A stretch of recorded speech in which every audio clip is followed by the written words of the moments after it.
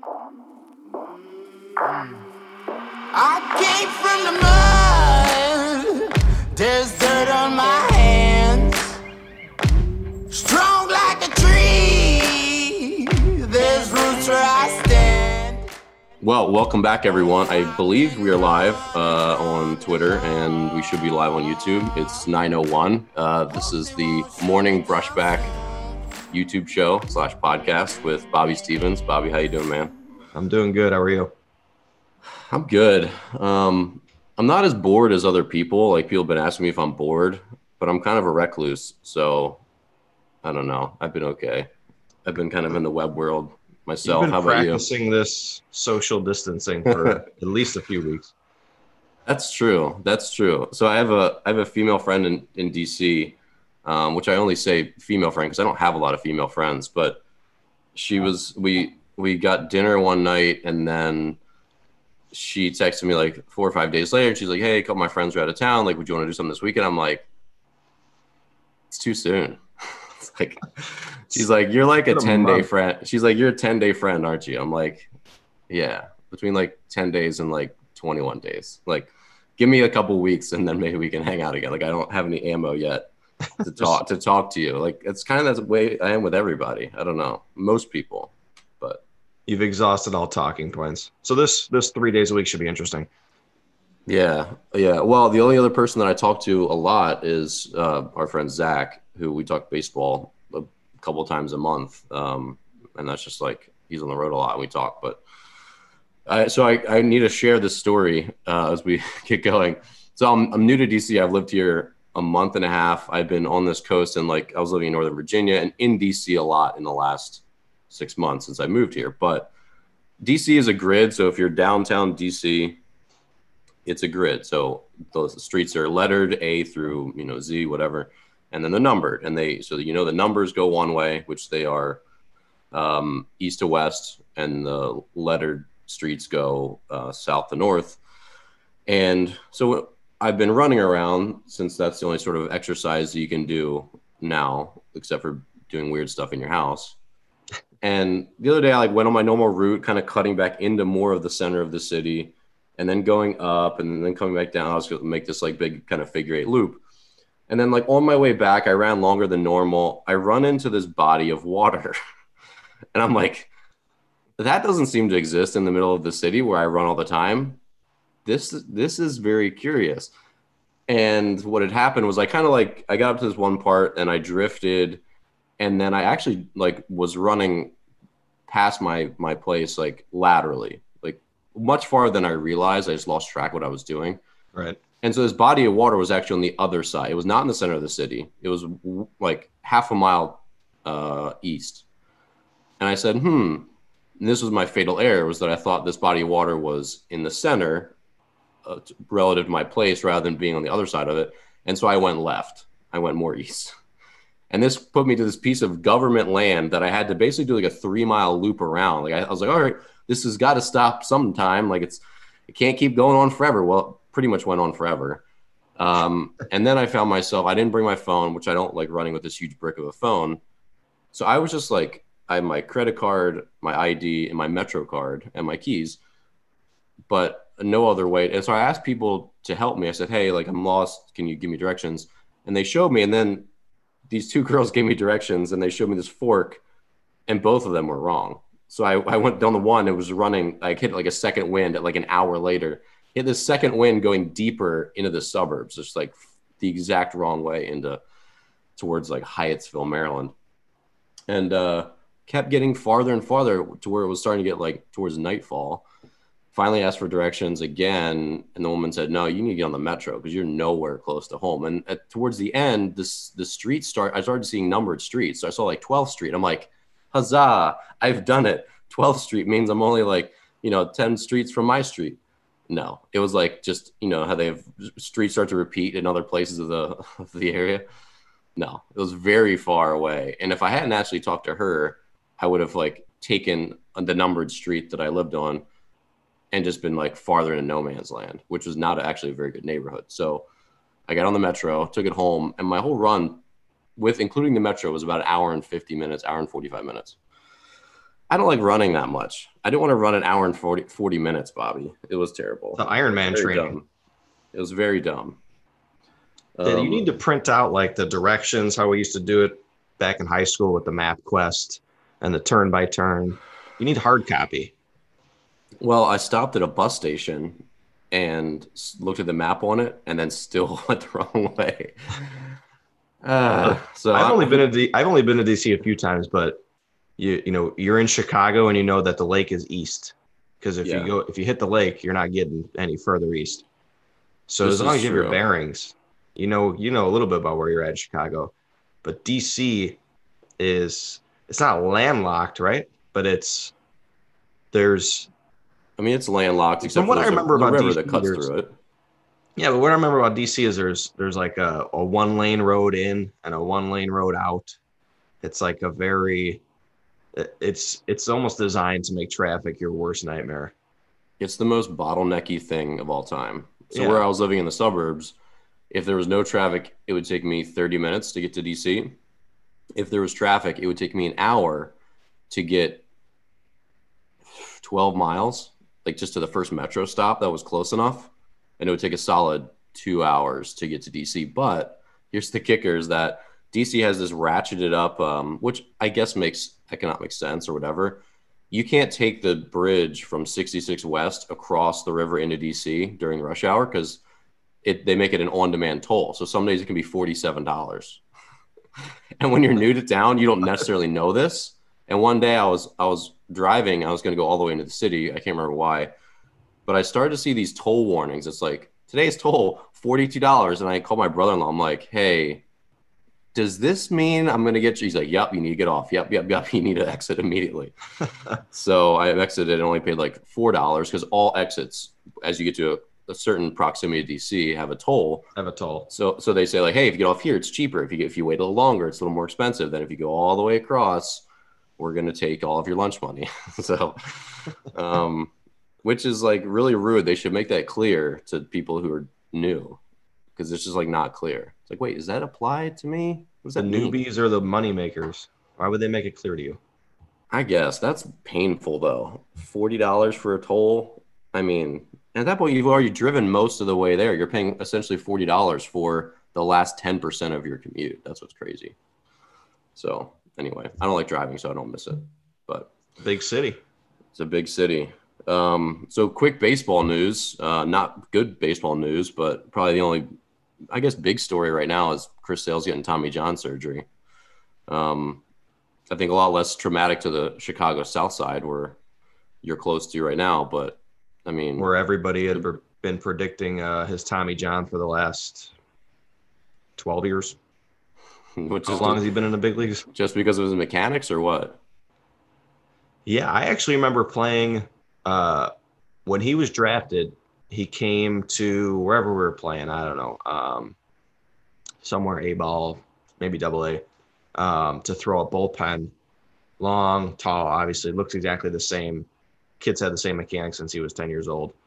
But as soon as he got to the South Side, it was, what do we got to do to change this kid? What do we got to do to change him?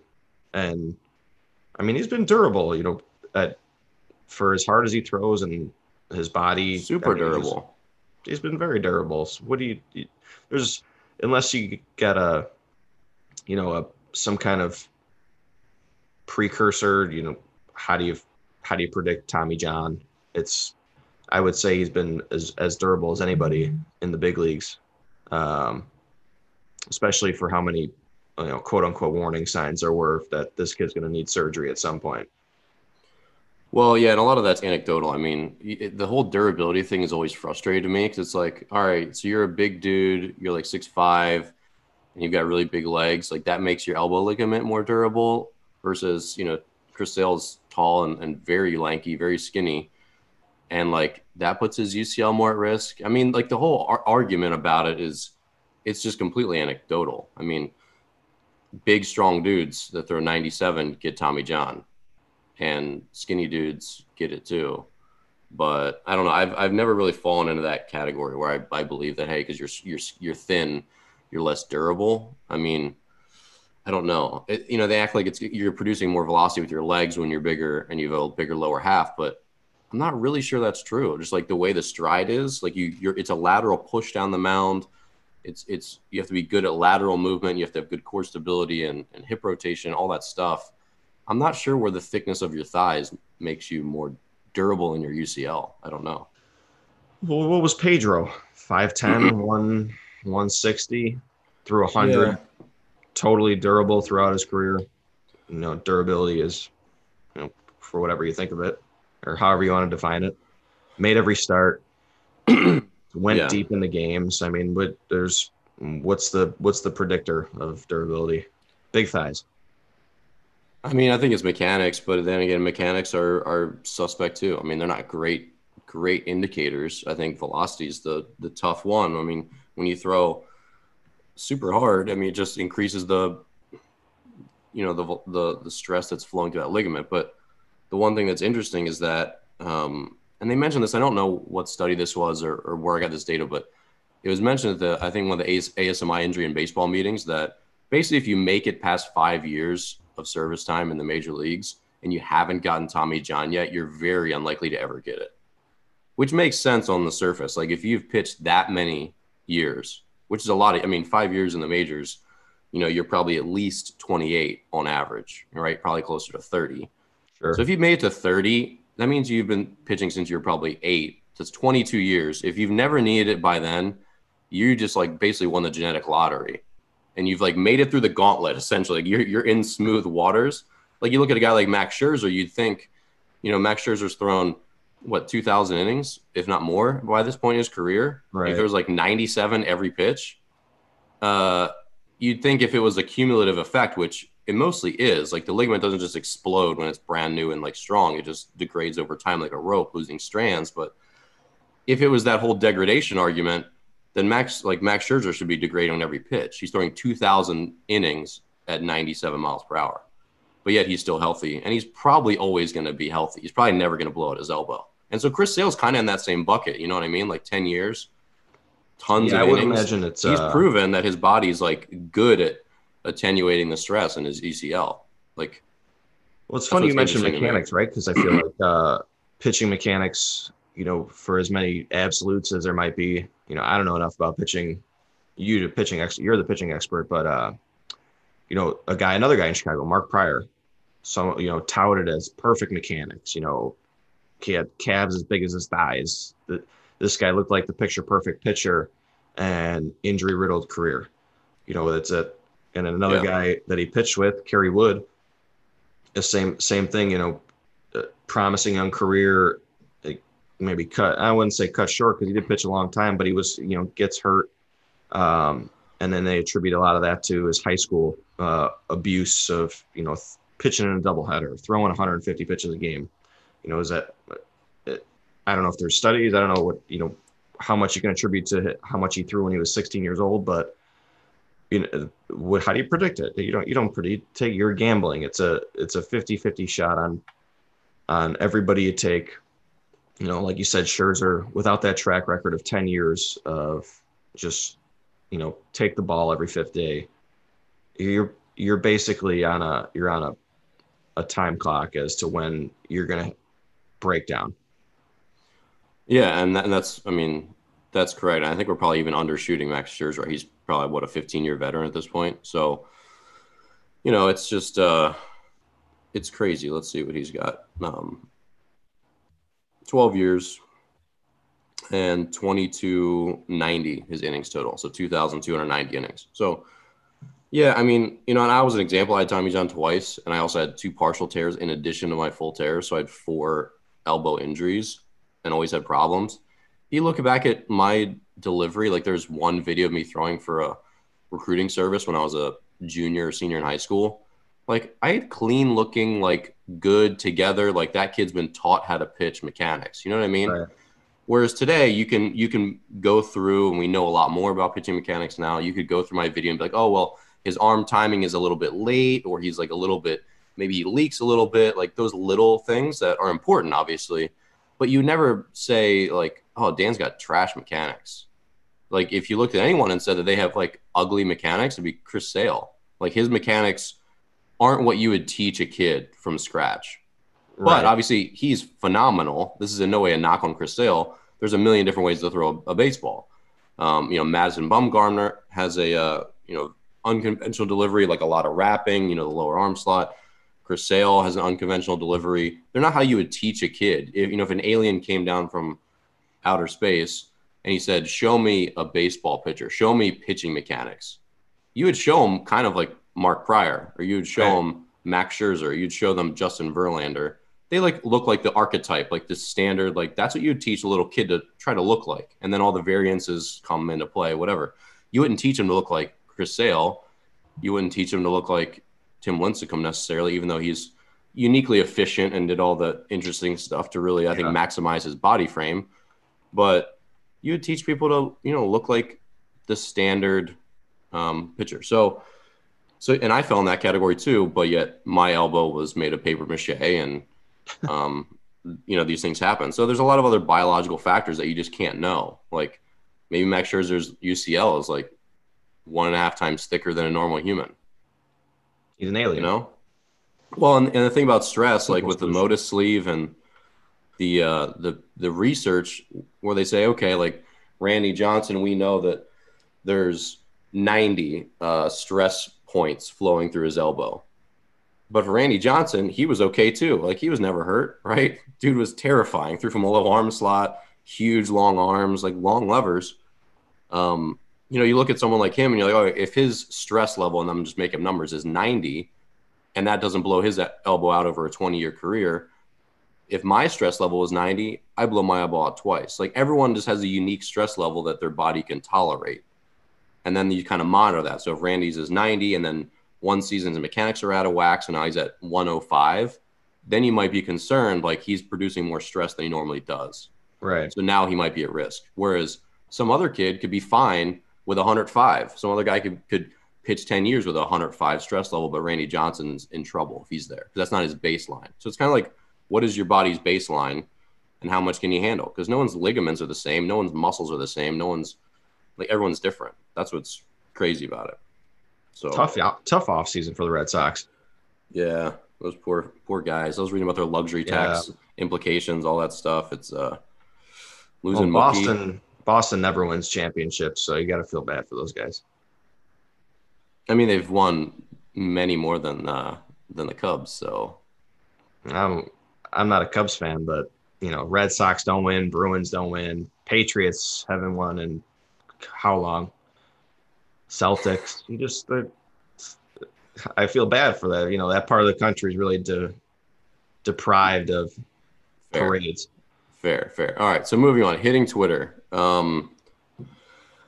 Hitting Twitter's messy, and right now there's a big fight between. I mean, there's always bickering between coaches, right? But right now there's been a prominent former big leaguer kind of mocking a lot of the hitting guys out there. Take us through it.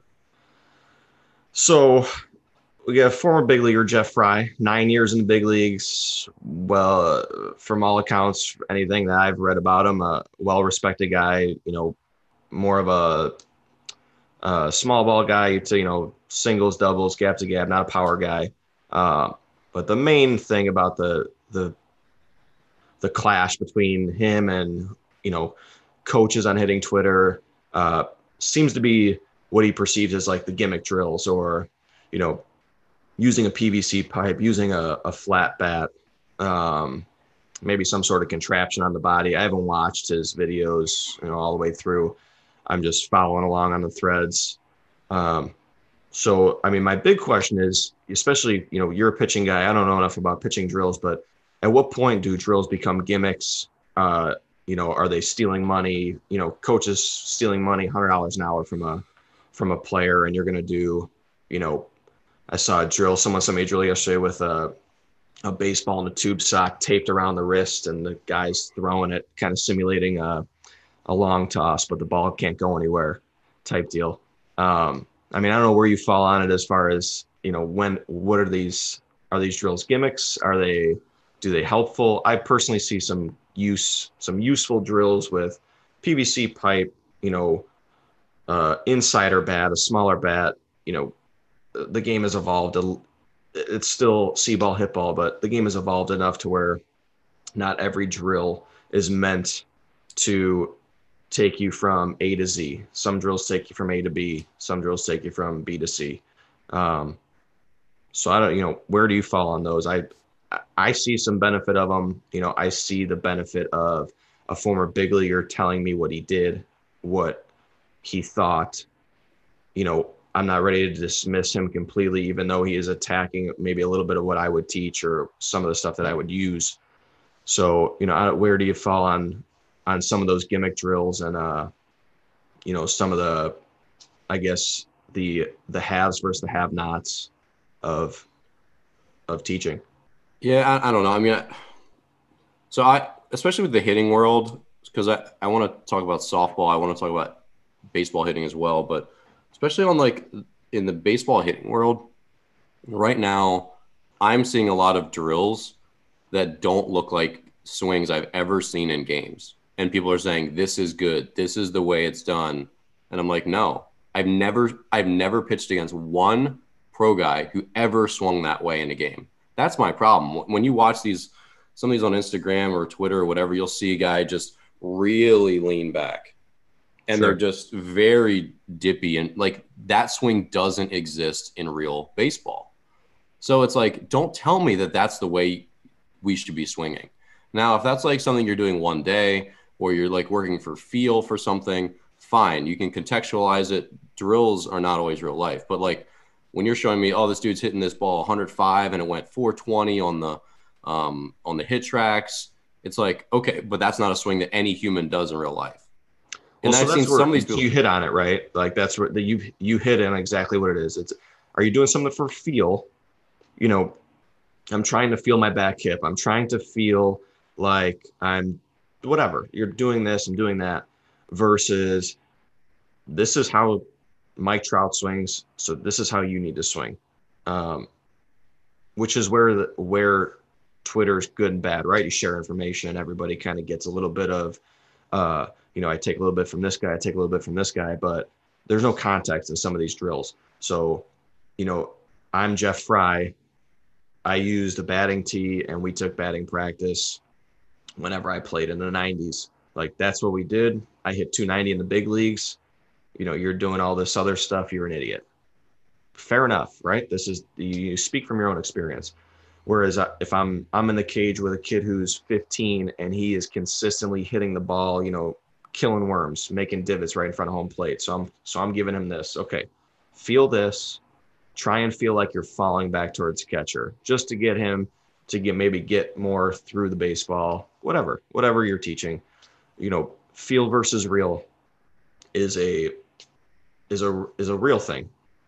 I feel certain things that maybe I didn't do. You hear A-Rod and all these big leaguers talk all the time on MLB Network. They felt like they were going down to the baseball, and essentially they do, right? The bat starts up here and it travels down. It just doesn't travel forward and straight down in real life. But Yeah. I don't discount the feel of Alex Rodriguez. He speaks about hitting, you listen. Whether or not his thought matches what he did, you hear Mike Trout talk, and it's funny when you hear Mike Trout talk because he's very calculated about what he says in everything, but especially in hitting, because it's like he wants to give you a little bit, but not his total. He doesn't want to give you all the secrets because those secrets make him the best player. As if that would matter. Right. They make him the best player in baseball, though. So he gives you enough, and he gives you certain things that he's thinking about. But, sometimes, like I tell kids all the time, I tell guys that we work with, or I work with at least, your thoughts are adjustments just as much as they are, to keep you on the straight and narrow.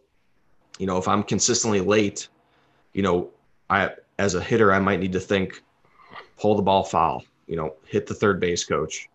And that might get me back to a neutral position. Whereas some guys that are consistently early might need to think the opposite. They might need to think first base coach, right field foul pole.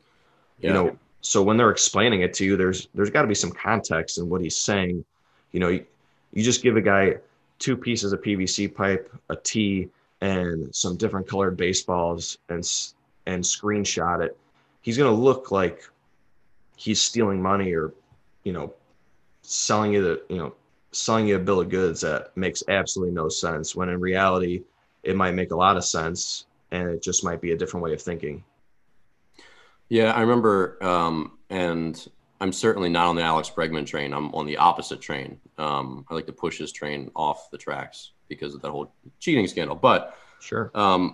I think like a year ago, he commented on a video of like someone in the hitting guru area, no one that we've been talking about today. But he basically just like, nah, that swing right there doesn't play. And he was absolutely right, because it was one of those swings I was talking about where, kids just like so leaned back and so dip and drive. Maybe that's not the right term for it, but just like back shoulder dipping, just like huge uppercut. He's like, Right. that swing doesn't play, which is spot on. And then the guy is responding back to Alex Bregman, and he's showing him videos of Joey Votto, and he's like, and it's like, those two don't look anything alike. That's not, you're like, Joey Votto doesn't swing like that. I'm looking at it. I'm looking at the video that you posted, a video of Joey Votto, and now here's your kid that you're working with. They don't look the same. Joey Votto is much more upright. Sure, every hitter has a lean back, but not like these crazy ones that you're seeing. And not their shoulders not dropping. Your Joey hands are Votto's dropping. great. Yeah, Joey he's the Votto's man. great example, because you see him, I mean, playing first base, doing things that try to get him to whatever he's trying to feel in his swing. He does these very exaggerated on deck swings. His drills are very thought out as to, it's a feel. He wants to feel something. I tell a story. I was in spring training, and we were waiting to take batting practice. We're playing the Red Sox, or they might have been by our place. For whatever reason, Pedroia's in the cage. Gets 6-7 baseballs flipped to him, pounds every ball foul at third base dugout. I mean, like, didn't square one up. Steps out of the cage. Round of 7, steps out, and he tells, they're over there talking, and we're kind of, a couple minor leaguers are just listening, and he said, they're like, "How are you done?" Like, end on a good one. Everyone says, one more, end on a good one, whatever. And he's like, I've already felt what I'm trying to feel for the day. I already felt it, something to that effect, without quoting him, which is what batting practice and some of these drills are designed to do. Let me feel what I need to feel when I know I'm going well. And whatever gets you there, if standing on the mound and putting a tee off of it and stepping uphill on the mound and hitting the ball straight up to the catcher makes you feel like you're good for the game, then, confidence trumps everything in all aspects, really. So if that makes you confident, then you do it. I can't tell you what makes you feel good in the cage. I can only tell you what I felt from my own experience, which is the big argument. Like, what percentage is it experience? What percentage is it your own success? What percentage is it some guy who has broken down the best swings and explaining to you literally what's happening? Yeah. And I mean, and we're gonna move on in a second because we're gonna run out of time here. But yeah, so I mean, good thoughts. And you're right. It's about feel. And that's one of the things that I used to reinforce with a lot of my pitchers, because everyone wants to throw one more. They throw a bad curveball to finish, or they want to finish. I'm like, nah, we're done. They get like one chance. And if they don't throw their best one, it's like, nah, like, you had a good bullpen today. Your last pitch has nothing to do with your first 40 that were good. Like, you got something out of it. Same thing with Joey Votto. Like, doesn't matter what he ends on. Like, if he got what he needed out of it, he got what, and that's, I think, very profound. But I mean, the whole thing with the Twitter universe and an argument in general, I know you watch Joe Rogan's podcast. I've actually been just new to it. I really haven't watched it before, but with the quarantine, I've had a little more background noise on. But, Neil deGrasse Tyson was talking about, if an argument goes past 5 minutes, he said, like, no one's ever going to yield their position, essentially. In very, very rare yelling cases. at each other. Yeah. So, like, when I look at this guy, Jeff Fry, which I respect his career, and, like, he's not wrong, but, like, mocking other people on the web, it's just, like, not going to get anyone anywhere. It's just going to make other people more pissed off and entrenched in their views. And, like, I don't know, you're not really convincing anyone that way. It's a strange thing. That's kind of why I stay out of Twitter a lot, because I don't really care to argue with people that much. I'll, like, stir the pot once in a while, but, Twitter's like, become the new. People don't. the new town square, right? Twitter's become where everyone congregates to share ideas. Before technology, you went to the town square, you sat around, the old guys sat around and talked about how the new guy, the young people are idiots. And you could throw tomatoes at each other if you wanted to. Well, that's the word you want to talk about, right? You want to move on to what is it? You've been sitting around clearly way too long if you've got heavy thoughts on this, but you put in here, what is there a difference among spaghetti brands? How many spaghetti brands? So is it the sauce? Yeah. How many have you open your pantry? What do you have in there? Well, I don't want to spend much time on this topic because we've been cruising, but so my sister loves Raoul's spaghetti sauce. That's the best one, by the way. I got some at Costco, and I haven't had, I don't eat much pasta, and I don't think I've had a spaghetti based meal in probably a year. So I had some, and I'm like, this tastes good. And I text her, I said, this tastes like spaghetti sauce. She's like, I hate you. But it's the best one. I need stuff to compare it to. That's what I've heard. That's what she says. Is it healthier? It's healthier. Less corn syrup. Pretty much everything's corn syrup nowadays. I'm all on top of that. We'll do a podcast strictly on stuff you shouldn't be eating. That's fair. I don't know. It seems good, but I don't have anything to compare it to. Now, if I guess I got $1 jar of something that probably tastes like ketchup, then I'd definitely be like, okay, Rao. We call that ragu. You're a guy. Yeah, that's fair. The last thing I want to cover today, and we'll get into this more another time. How do you feel about all the quarantine time filling ideas right now? There's a lot of silliness out there, but what's actually important? I don't know. I'm already going stir crazy. My wife gets to work from home. I'm obviously in the baseball sports world, so it's hard to. Yeah, I know. That's I'm just basically bothering her at this point at work. I'm the 10-year-old kid off of school that has nothing to do. So I think yesterday I watched some Curb, some Seinfeld reruns, but it's gotten to the point where I'm quoting it to myself. So quarantine ideas are welcome. I don't have any good ones currently. I'll have some better ones Wednesday for everybody. I mean, I guess my thing is I see a lot of workouts, and it's already getting tired. The at-home workouts you can do. It's great.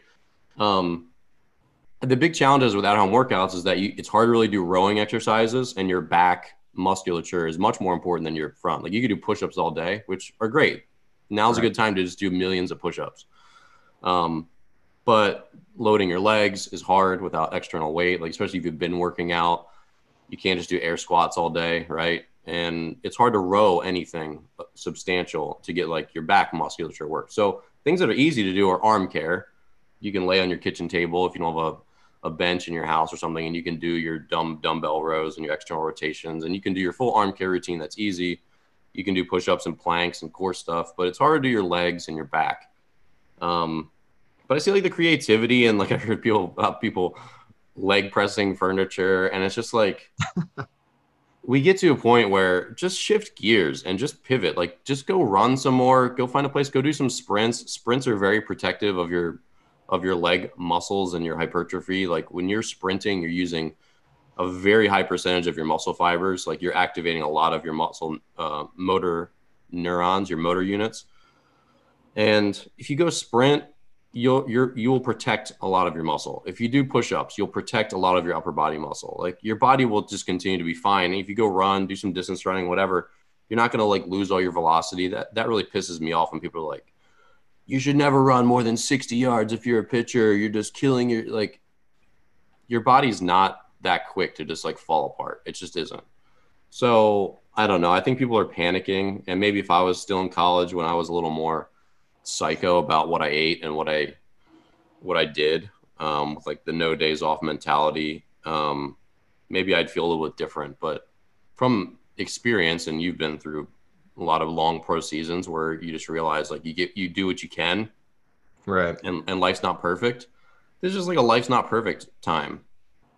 So do what's easy that you're actually going to do. How many people are doing all these weird setting up your furniture as weight and like putting your feet up on 2 chairs and rowing a broomstick. And like, if it's really hard and annoying to do stuff, you're just not going to do it. Just like, if you really need to get stuff done, bang out a bunch of push-ups, bang out a bunch of split squat jumps, put your foot up on a chair and do a bunch of Bulgarian split squats with no weight, then go outside and sprint a bunch of times and then go on a run the next day.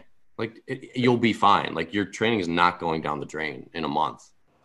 So I don't know. It's getting a little crazy. It's snowing in Chicago, so I'm not running anywhere. Well, then gather up all the snow, put it in a bag, and then put that on your shoulders. Throw it. And yeah, like make a medicine ball out of snow. Like Frosty the Snowman's head's probably like 8 pounds. You really pack it good, you could go do that. Oh yeah. Well, shoveling's good for the back. Shoveling's great. And yeah, you could go make big snowballs, carry them on your shoulders, and like do like a strongman thing. There's a lot of stuff you could do. But it's almost April. I'm over the outdoor snow workout as well. Yeah, that's why Chicago, as lovely and amazing as that city is, the climate's just terrible. I'm sorry, guys, but it's not good. It's out of my control. What are you gonna do? Yeah. All right. Well, we will be back Wednesday morning at 9 a.m. Eastern, 8 a.m. Central. Does anyone care about Mountain Time? And 6 a.m. Pacific, right? We got one listener. I got one listener Pacific, so he's gonna want to just one. Okay. Well, if you don't know, this will be here on replay on Twitter, Periscope. It'll be here on replay on YouTube, and these will be on in podcast land shortly. So just stick with us. They'll start flowing out via all your favorite podcast networks. So, Robert, thank you. Good morning, Brushback. All right. See you Wednesday. Thank you for watching.